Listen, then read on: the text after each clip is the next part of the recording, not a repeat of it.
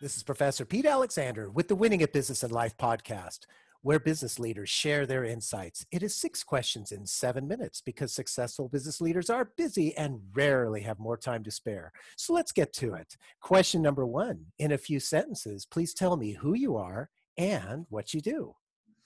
I'm Chris Collins. I'm Vice President and Managing Partner for a technology staffing and services company called People2Go, based in Toronto, but we provide our services across Canada and the US. Simply put, our mission is to provide and enable startup companies, small to medium companies, and large enterprise organizations achieve operational excellence, user experience, customer satisfaction, and organizational growth by leveraging skilled technology resources and services. My role at People2Go is to drive sales and organizational growth for the company. However, I prefer to say that my focus is on enabling our employees, helping them grow as much as possible, making a more measurable contribution to the growth of our company. And that's something I take to heart in everything I do. Chris, it's great to have you on the show, and I just love the passion in your voice. Question number 2, what's the best thing about working in your industry? There's a lot of things about the tech industry that I love. The tech world is constantly changing and evolving, and it's difficult to keep up with the pace of it at the best of times.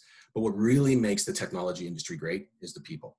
They're passionate, they're dynamic, they're absolutely committed to providing value-added and cost-effective solutions to their customers' problems and helping them achieve successful business outcomes.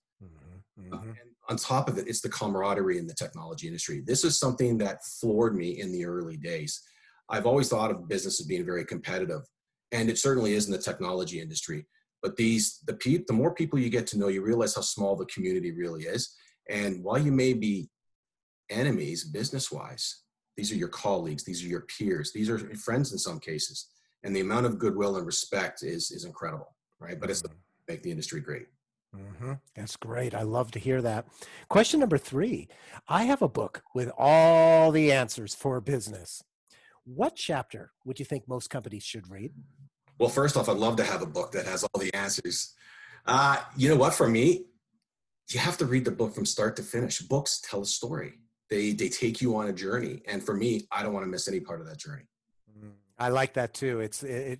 That way you get the complete story.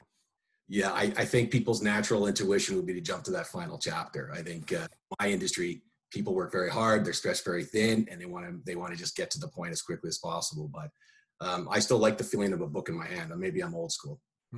No, I'm the same way, so I guess I'm old school as well. So question number 4, other than the generic work harder, have a great attitude, and care for customers, what advice or insight would you give to other business leaders? Advice I give to other business leaders. Well, as Richard Branson says, take great care of your people first and foremost. I've heard many leaders before say, we got to take great care of our customers. When you take care of your people, they will take care of your customers. Invest in your people, help them grow, help them develop, and you will reap the rewards of that business-wise for sure. Be selfless. Leaders have to be selfless, and they know that your people have to see that you're willing to make sacrifices in order to make things happen and put their needs before your own needs. And that's absolutely imperative for me in a leadership role. Working hard, that's almost a cliche statement for me. It's a given. I'm more focused on working smart, right? And training for me is massive. I put a lot of emphasis on this with everyone in our organization, and we live by a process of continuous improvement and professional development. That is a key component to our workplace culture and something we're never willing to compromise on. A good leader, of course, Pete, should lead by example.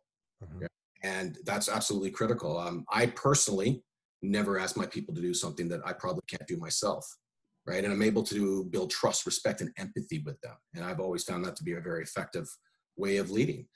In terms of leadership style, everyone has a different leadership style. I personally manage by consensus.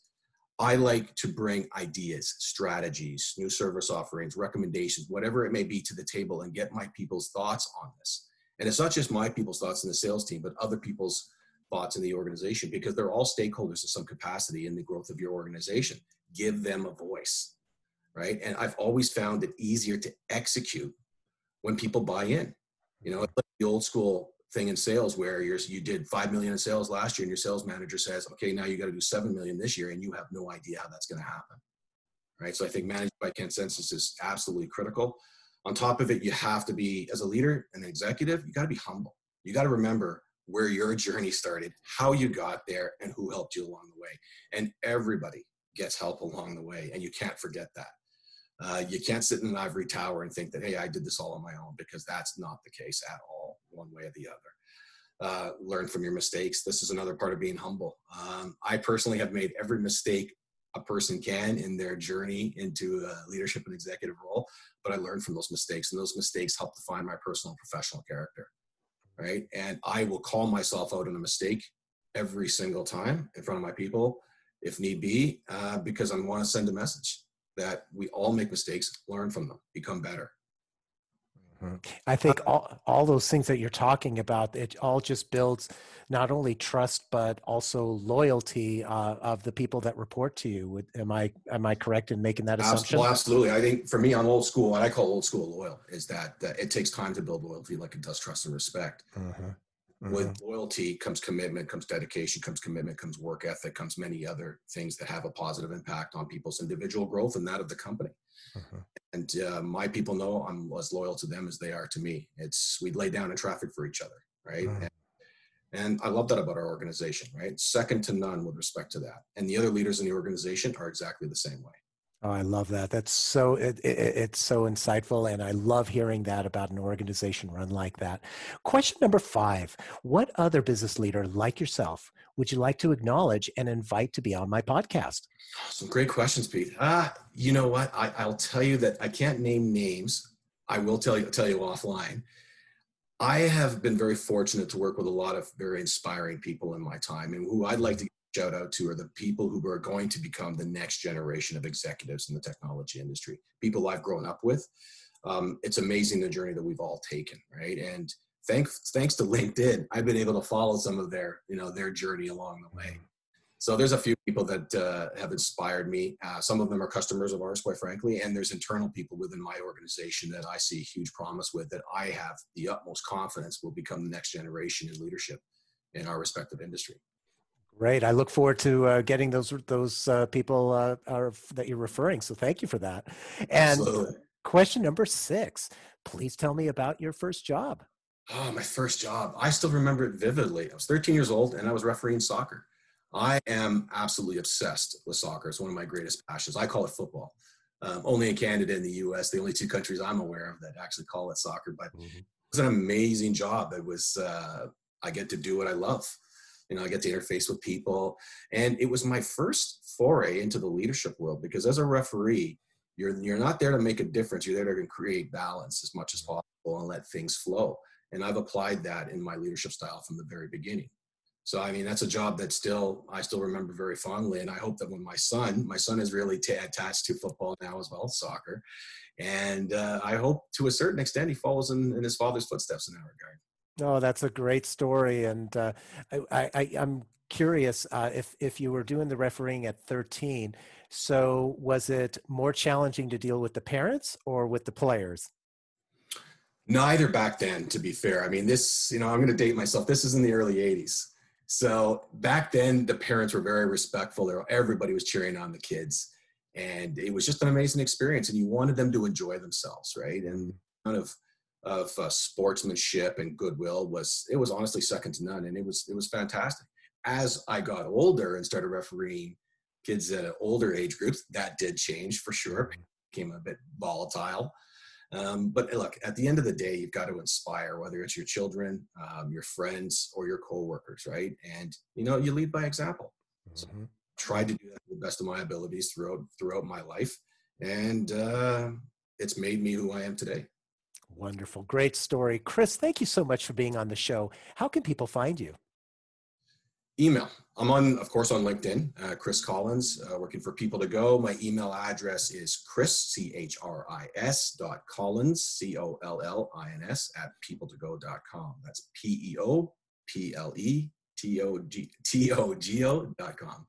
Perfect. This is Professor Pete Alexander with the Winning a Business and Life podcast. For more insights and ideas, please go to LinkedIn, YouTube, Facebook, or iTunes and search for the Winning a Business and Life podcast. Thanks for listening.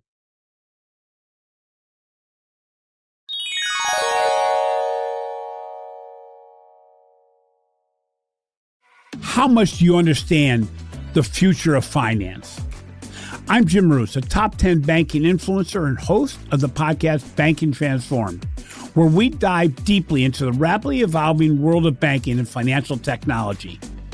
Join me as I interview industry experts, thought leaders, and innovators as they unravel the latest banking trends, disruptions, and game-changing technologies reshaping the world of finance. Redefine your understanding of the banking ecosystem. Subscribe now to Banking Transformed, available wherever you get your podcasts and now available on YouTube.